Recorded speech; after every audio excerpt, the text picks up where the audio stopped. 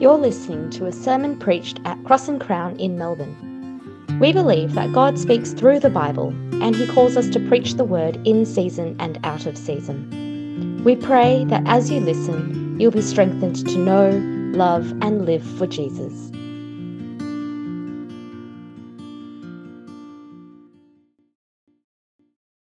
We believe that the Bible is God's word to His people. That means that when we read the Bible, we are hearing God speak. Today's Bible reading is from 1 John chapter 3, verse 11 to chapter 4, verse 6. It can be found on page 1083 of the Black Bibles. Please follow along in your own Bibles. We are reading from the Christian Standard Bible. The passage will also be displayed on the screen. For this is the message you have heard from the beginning. We should love one another, unlike Cain, who was of the evil one and murdered his brother. And why did he murder him? Because his deeds were evil and his brothers were righteous. Do not be surprised, brothers and sisters, if the world hates you. We know that we have passed from death to life because we love our brothers and sisters. The one who does not love remains in death. Everyone who hates his brother or sister is a murderer, and you know that no murderer has eternal life residing in him. This is how we have come to know love. He laid down his life for us. We should also lay down our lives for our brothers and sisters. If anyone has this world's goods and sees a fellow believer in need, but withholds compassion from him, how does God's love reside in him? Little children, let us not love in word or speech, but in action and in truth. This is how we will know that we belong to the truth and will reassure our hearts before him whenever our hearts condemn us. For God is greater than our hearts, and he knows all things.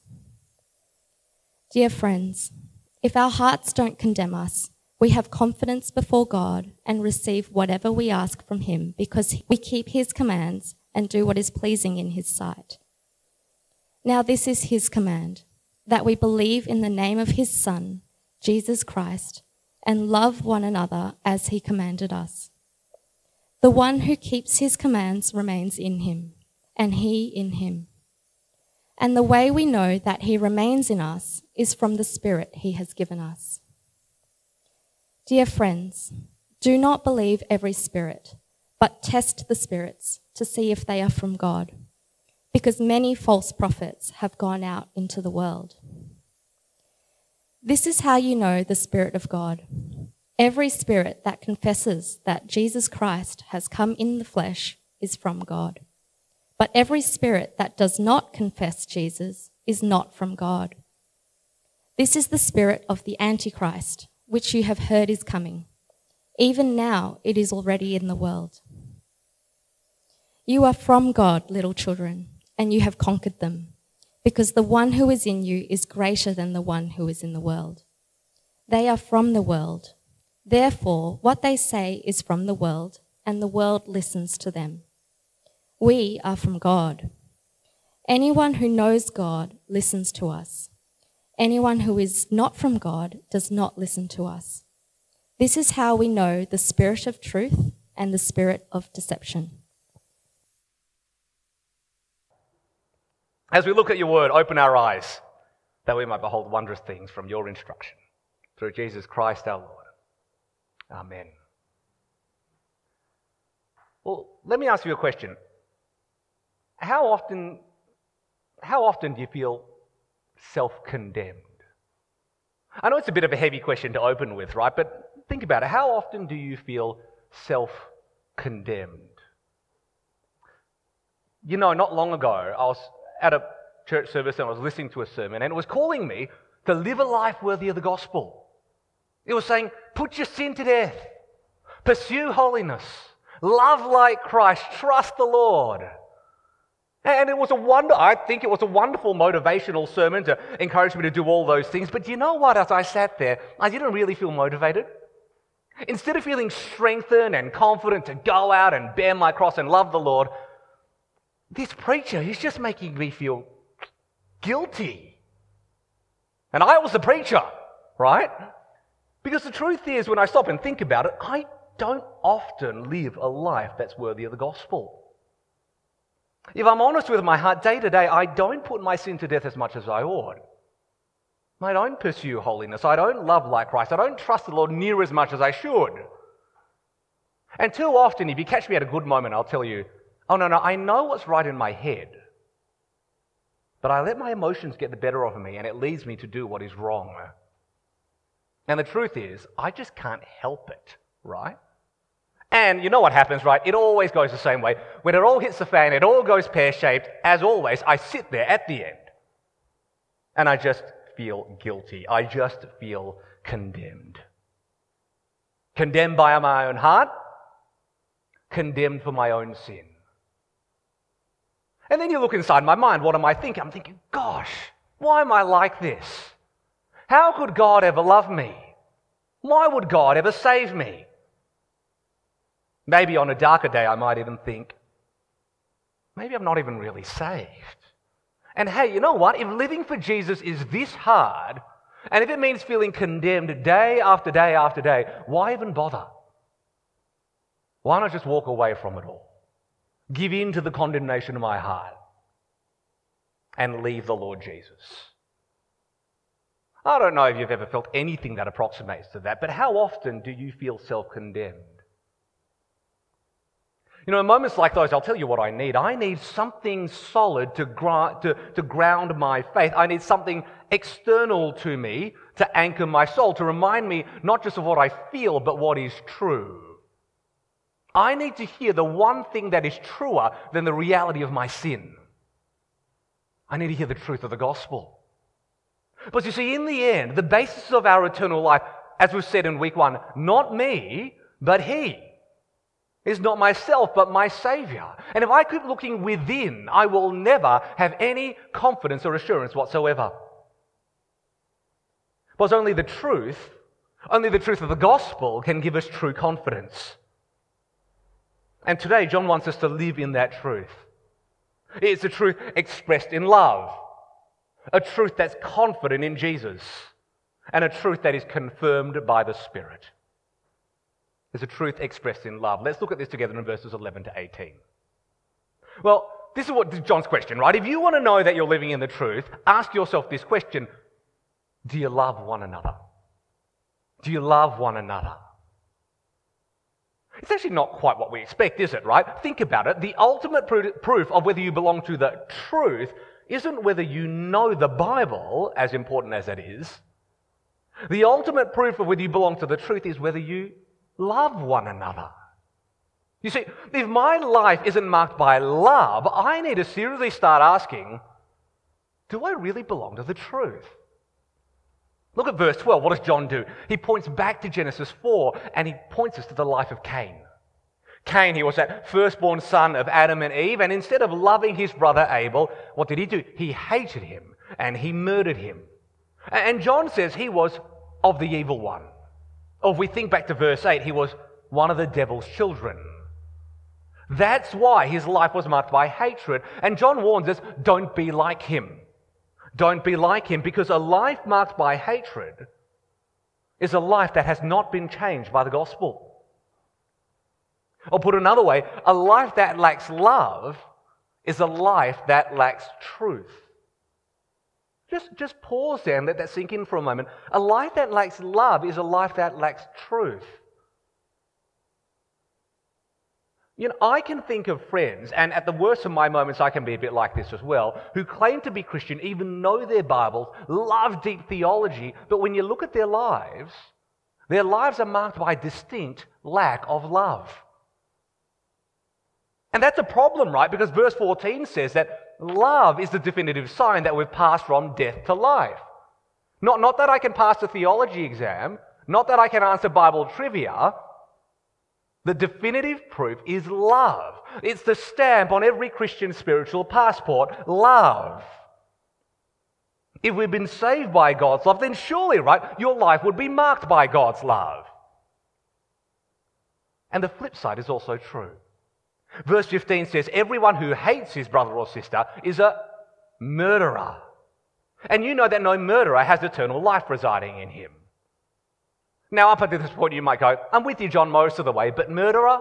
It's a bit harsh, isn't it, right? Like, hating someone, it's not too bad. No real victims there. Murder, that's pretty high order, right? But he's saying, actually, hating another believer is as serious as driving a knife through their heart. Matthew 5:21, Jesus agrees. You've heard that it was said to our ancestors, do not murder, and whoever murders will be subject to judgment. But I tell you, everyone who's angry with his brother or sister will be subject to judgment. There's gentle Jesus, meek and mild. You see, what we're doing is when we hate another believer, we in one sense are wishing away their existence. We might not be killing them with our hands, but we are killing them in our hearts. You see, that's how serious it is to hate one another, to not love one another, to not forgive one another. And so John is almost inviting us right now, yes, right now, to stop. Take a moment and ask yourself, is there someone against whom I harbour ill will?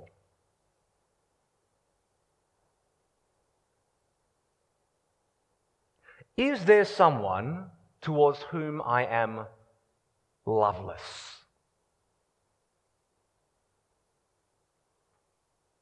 Is there someone who I simply cannot forgive?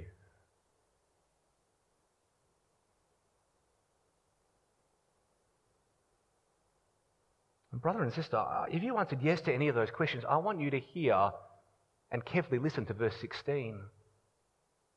This is how we've come to know love. He laid down his life for us. And if Jesus laid down his life for us, then how can we not do the same for one another?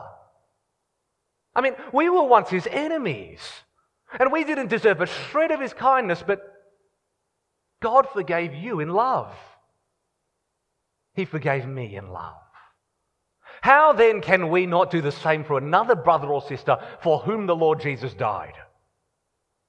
How can the truth of the gospel reside in us if we refuse to love another believer?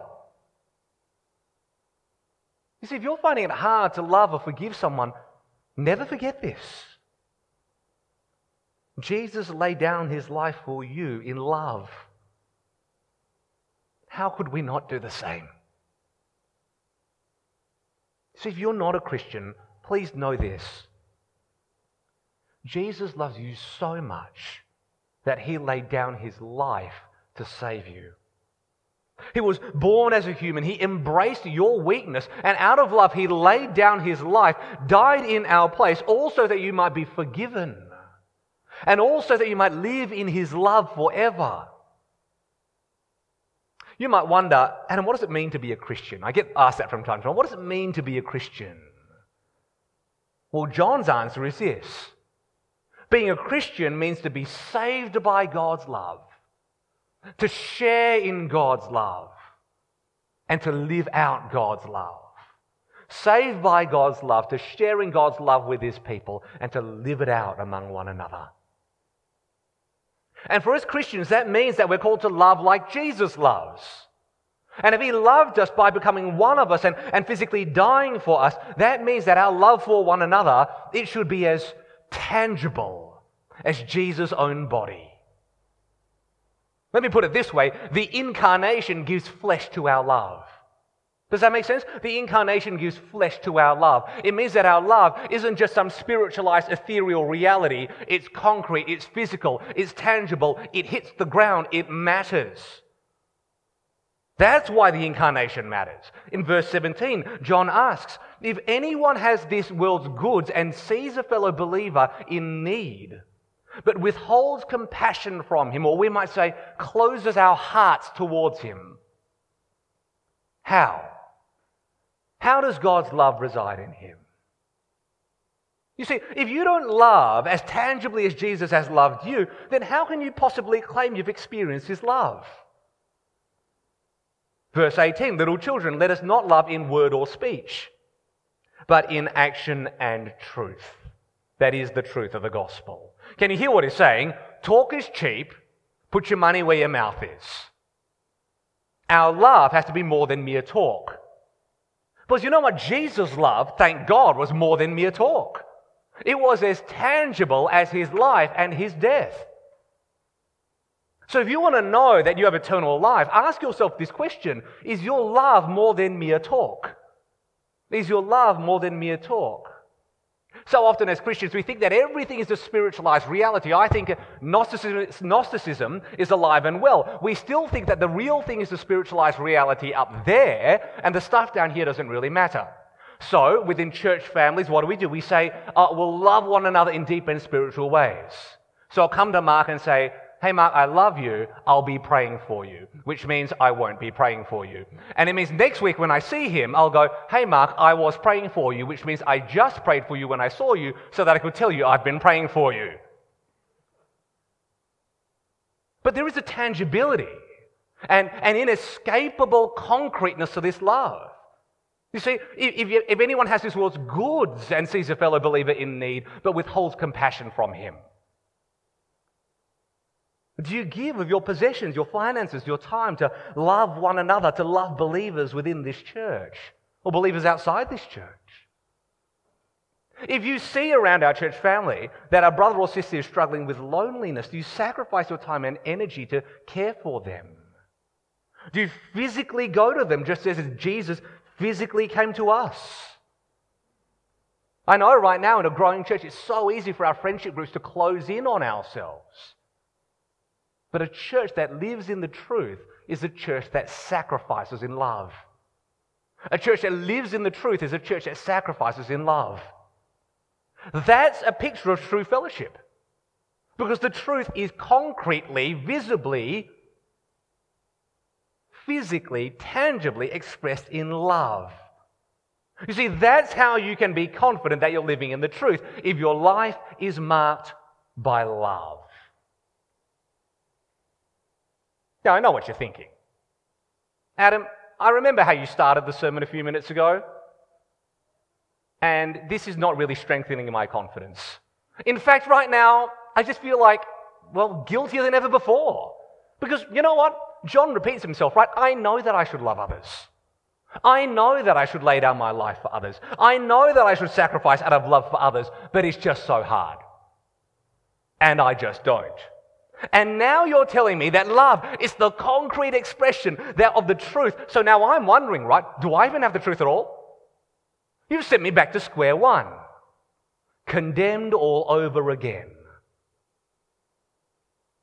But that feeling is precisely what John expects you to have in mind. Well, let's look at verse 19. This is how we know that we belong to the truth and will reassure our hearts before him whenever what? Whenever our hearts condemn us. Whenever our hearts condemn us. For God is greater than our hearts, and he knows all things. Friends, do you hear that? This is the best news you'll ever hear, right? God sees your heart, and he sees your sin and your guilt. He knows your lovelessness, your struggle to sacrifice, and even your occasional meanness and unkindness of heart. And yet, where our hearts condemn us, God is greater than our hearts. He is greater than our condemnation. You see, our eternal life isn't based on how loving or unloving we are, and it's not decided by my subjective feelings of condemnation. No, our eternal life is grounded in the objective, unchanging, unshakable truth about Jesus. It's the best news you'll ever hear. For those of you who know me well, you'll know that I'm an emotional guy, and that comes with its problems. Because so often I allow my subjective feelings to dictate my reality. If I feel condemned by God, then you know what? I must be condemned by God. But Jeremiah 17:9 warns us that actually my feelings are fickle and my heart is deceitful. And if I listen to the condemnation of my heart, I'll be so tempted to give up on God. Vaughan Roberts is the rector or the senior pastor of a church in Oxford called St Ebbe's. And he tells the story of a Christian lady who was so depressed, and she would say over and over again things like this: I'm utterly useless. I'm good to no one. I just can't go on anymore. It's hopeless. If you were her pastor, what would you say to her? What would you say to her? What did she say? I'm utterly useless. I'm no good to anyone. I can't go on anymore. You know what her pastor said to her? It wasn't Vaughan Roberts, it was his predecessor. He looked at her and he said, facts, not feelings, Daphne. Facts, not feelings, Daphne. And she held on to that for the rest of her life. She decided that she wasn't going to trust her feelings. She was going to trust the truth that she was loved by God. It sounds harsh, but it is actually the greatest comfort that we need facts, not feelings. Because when our hearts condemn us of sin, I need to know the truth that God is greater than our hearts. The famous Scottish preacher, Robert Murray McCheyne, who wrote the impossibly hard Bible reading plan, once wrote this: the heart is deceitful above all things and desperately wicked. For every look at yourself, take 10 looks at Christ. Isn't that beautiful? For every look at yourself, for every moment of condemnation, for every moment of self-condemnation, take 10 looks at Christ and see there what Jesus has done for you. Because when I look at myself, all I'll feel is nothing but condemnation. But when we look at the Lord Jesus, when we look at Christ, verse 21 says that I can have confidence before God. Confidence that God is greater than my heart. Confidence that I have been forgiven in the Lord Jesus. And with that confidence, I can be sure that I'll receive whatever we ask from Him. That's what the next verse says. We can receive whatever we ask from Him. Do you know what that means? It means that we can approach God in prayer whenever we're feeling guilty, fearful, and ashamed. It means that we can stand before God not condemned, but confident. Not because of us. No, that would be the last reason. But all because of Jesus. Not because our hearts are great. No, we know they're not. It's because God is greater than our hearts. Not because we loved God, but as we'll see next week, because God first loved us. That's why in verse 21, John has something very specific in mind. He's saying that if we pray to God, asking not just for anything at all, but specifically for the forgiveness of our sins, we can be confident that we'll receive it. We can be confident that we'll be forgiven. And because we will be forgiven, we can be confident to stand before God. You see, however condemned your heart may be, God is greater than your heart. And because you've been forgiven, that means you can stand before God innocent, unashamed, and sing, "No condemnation now I dread. Jesus and all in Him is mine. Alive in Him my living head, and clothed in righteousness divine. Bold I approach, bold, confident, assured I approach the eternal throne, and claim the crown through Christ my own." So you may be someone who's attended church your whole life. But all this time, you've never actually felt confident of your salvation. Never confident that you're actually saved. You struggle against sin, you know that it's wrong, but you just constantly slide back and you constantly feel condemned. And in the end, you're just trapped, right? You're trapped in a life that looks Christian on the outside, but you know that if someone came near and if someone just popped the bonnet and looked on the inside, there would be very little Christ to find. And it's scary. You don't want to be found out. And you've almost come too far to now talk to your friends about it. But if that's you, I want you to know it doesn't have to be that way. You don't have to live a life with a facade of false confidence that covers a heart of guilt and condemnation. It is actually possible to stand before God confident both inside and out, not because of you, but because God is greater. He's greater than your condemnation. You can be confident not in yourself, but in the truth about Jesus. And all you have to do is right there in verse 23. Believe in the name of his Son Jesus and love one another as he commanded us. Put your trust in Jesus and trust him to the point of obedience. Because the source of our confidence is not ourselves. Thank God for that. The source of our confidence is all in Jesus. For every look at self, take 10 looks at Christ. But sometimes you might think, Adam, my confidence isn't shaken by my heart within me. It's shaken by the millions of voices around me.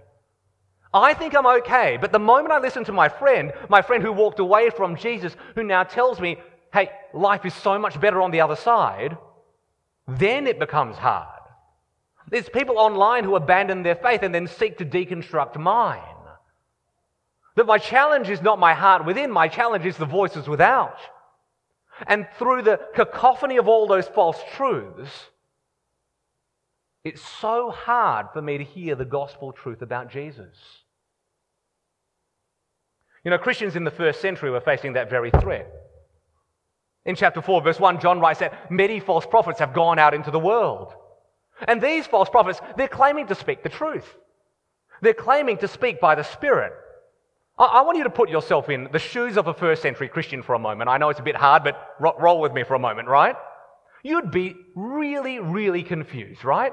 You'd go to church, gather with a fellowship of believers, and what would you hear? You'd hear that old story, the truth about Jesus, handed down from the apostles, that Jesus lived and died for the forgiveness of your sins. And you would say, yes, I'm reminded of all those things that are true and beautiful and good. I will cling to the Lord and his promises. And then you go home. And when you go home, you'll meet your family and friends who used to be part of the fellowship, but since they've left. And what do you hear at home? Jesus isn't truly human. Sin isn't sin. Jesus didn't really die for you. And so here you are, you're left standing back among two people that you love, hear both two claims to the truth, and you ask yourself, who do I believe? It's awfully confusing. How am I supposed to hold on to this truth when I have this group of people over here pulling me away with a false truth? John tells us in chapter 4, verses 2 and 3. Every spirit that confesses that Jesus Christ has come in the flesh is from God. But every spirit that does not confess Jesus is not from God. Thank you, John. Remarkably clear. The litmus test for the truth is the gospel of Jesus. Verse 6, this is how we know the spirit of truth and the spirit of deception. So, if you want to know which voice to listen to, here's an idea. Listen to the Spirit who confesses that Jesus is the Christ. And you might think that sounds so far away from my experience. I don't really have people in my life saying that. But I want you to know that even today there are many so-called Christians who claim to speak by the Spirit, but in reality they deny the gospel of Christ. There are church leaders who publicly state that they would happily abandon the Apostles' Creed and with it the person of Jesus. Somehow they get elected to denominational leadership. I have no idea how. There are other preachers who claim to speak by the Spirit and directly of God with the same power and authority as the Bible. So don't worry about what the Bible says. When I'm speaking, this is the Spirit speaking to you. And then there are whole denominations who say that God's gift of sex isn't bound to the safety of marriage of a man and a woman. That they're calling sin not sin, and even worse, they're removing our need for a Saviour. John warns us, don't listen to them. They're not speaking by the Spirit. They're preaching a different gospel. And if you listen to their voices, they will undermine your confidence. They'll erode your assurance. They'll shipwreck your faith. But those voices are all around us. Verse 3 says that even now it's already in the world. So the question for us is this: how will we clearly hear the gospel in a world full of lies? How will we clearly hear the gospel in a world full of lies? And just look at verse 4. You are from God, little children, and you have conquered them. And you want to know why? Because the one who is in you is greater than the one who is in the world. Isn't that remarkable, right? Back in chapter 3, verse 20, we read that God is greater than our hearts. And now in chapter 4, verse 4, we read that God is greater than the one who is in the world. He's greater than the devil. You don't have to be afraid. You don't have to be afraid of the one who seeks to deceive you, who seeks to lead you astray, because God is greater than he. He is greater than the enemy within and greater than the enemy without. In fact, if you wanted, 3 words to sum up this passage, there it is. God is greater. So when we feel tempted to believe those voices around us, when Satan accuses us of our sin before God, when he tells you your sin is too great, your past too stained, your life too broken for God to ever forgive you, don't believe him. God is greater than he. Or sing. When Satan tempts me to despair and tells me of the guilt within, what do? Upward. Upward I look and see him there who made an end to all my sin. And you might say, Adam, I looked up and it didn't have its effect. I don't feel confident. Look up again. Robert Murray McCheyne would say, look up 10 times more. Don't believe every spirit. Don't listen to every voice. Listen to the voice of the Spirit who speaks the word of the Lord. Just look at verse 6. We are from God. Anyone who knows God listens to us. Anyone who is not from God does not listen to us. Us being the apostles who speak the words of the Spirit.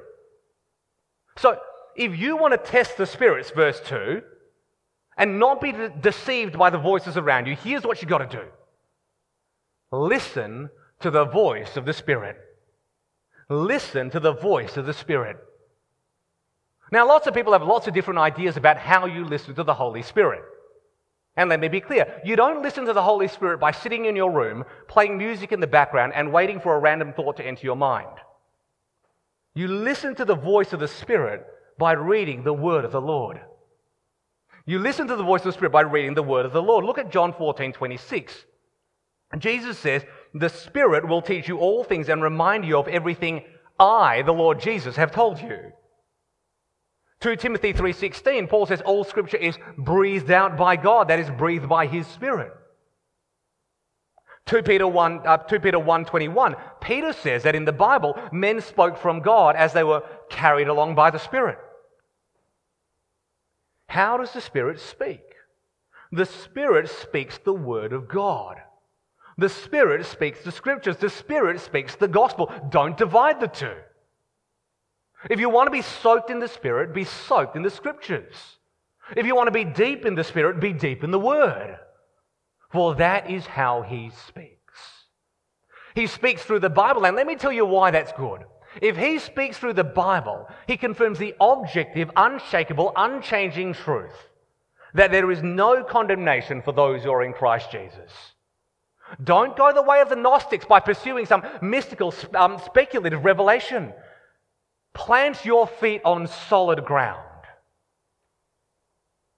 Remember the truth that Jesus is the Christ, that He laid His life down for us, that God the Father loves you so much that He has made you His children forever. Listen to the voice of the Spirit by reading the Word of the Lord, and I promise you it will confirm the truth in you for you each and every day. You know, in Homer's Odyssey, the Greek hero Odysseus is traveling home to Ithaca after the Trojan War. And on his journey, on his voyage home, his ship has to pass by 2 fabled sirens. You may have heard of them before. The sirens, they're beautiful monsters with even more beautiful voices. Their voices, though, are beautiful but deadly. They sing enchanting songs to entice sailors to change their course and cast their ships upon the rocks. But Odysseus and his men need to go home. But they must travel by these dangerous voices. So what do? In order to safely sail beyond the sirens, Odysseus orders that his soldiers block their ears with beeswax and they tie him to the mast of the ship. And as their ship sails by the sirens, as the sirens sing their beautiful but deadly song, where is Odysseus? Securely tied to the mast. And as the sirens sing more loudly, the sailors pull more tightly, and they ensure that Odysseus cannot break free. He cannot change course. He cannot grab the wheel and cast their ship upon the rocks. And in the end, the ship sails by, and Odysseus and his men go safely on their way.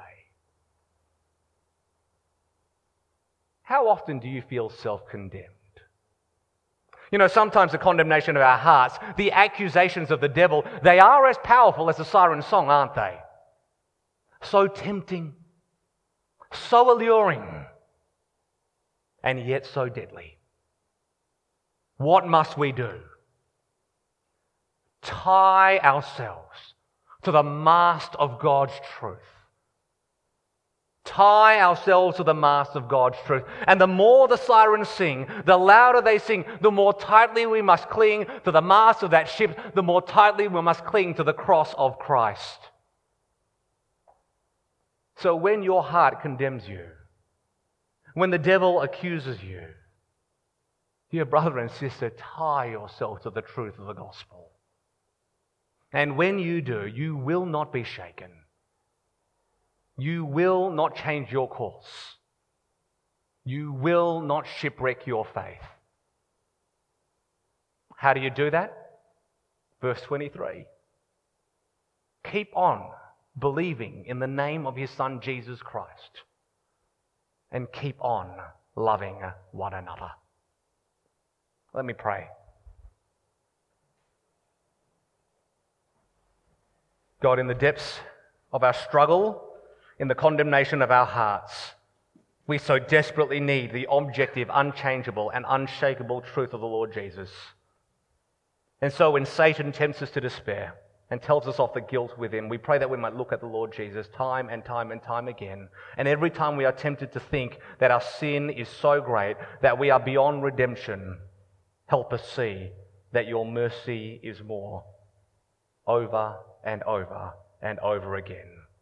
For Jesus' sake. Amen.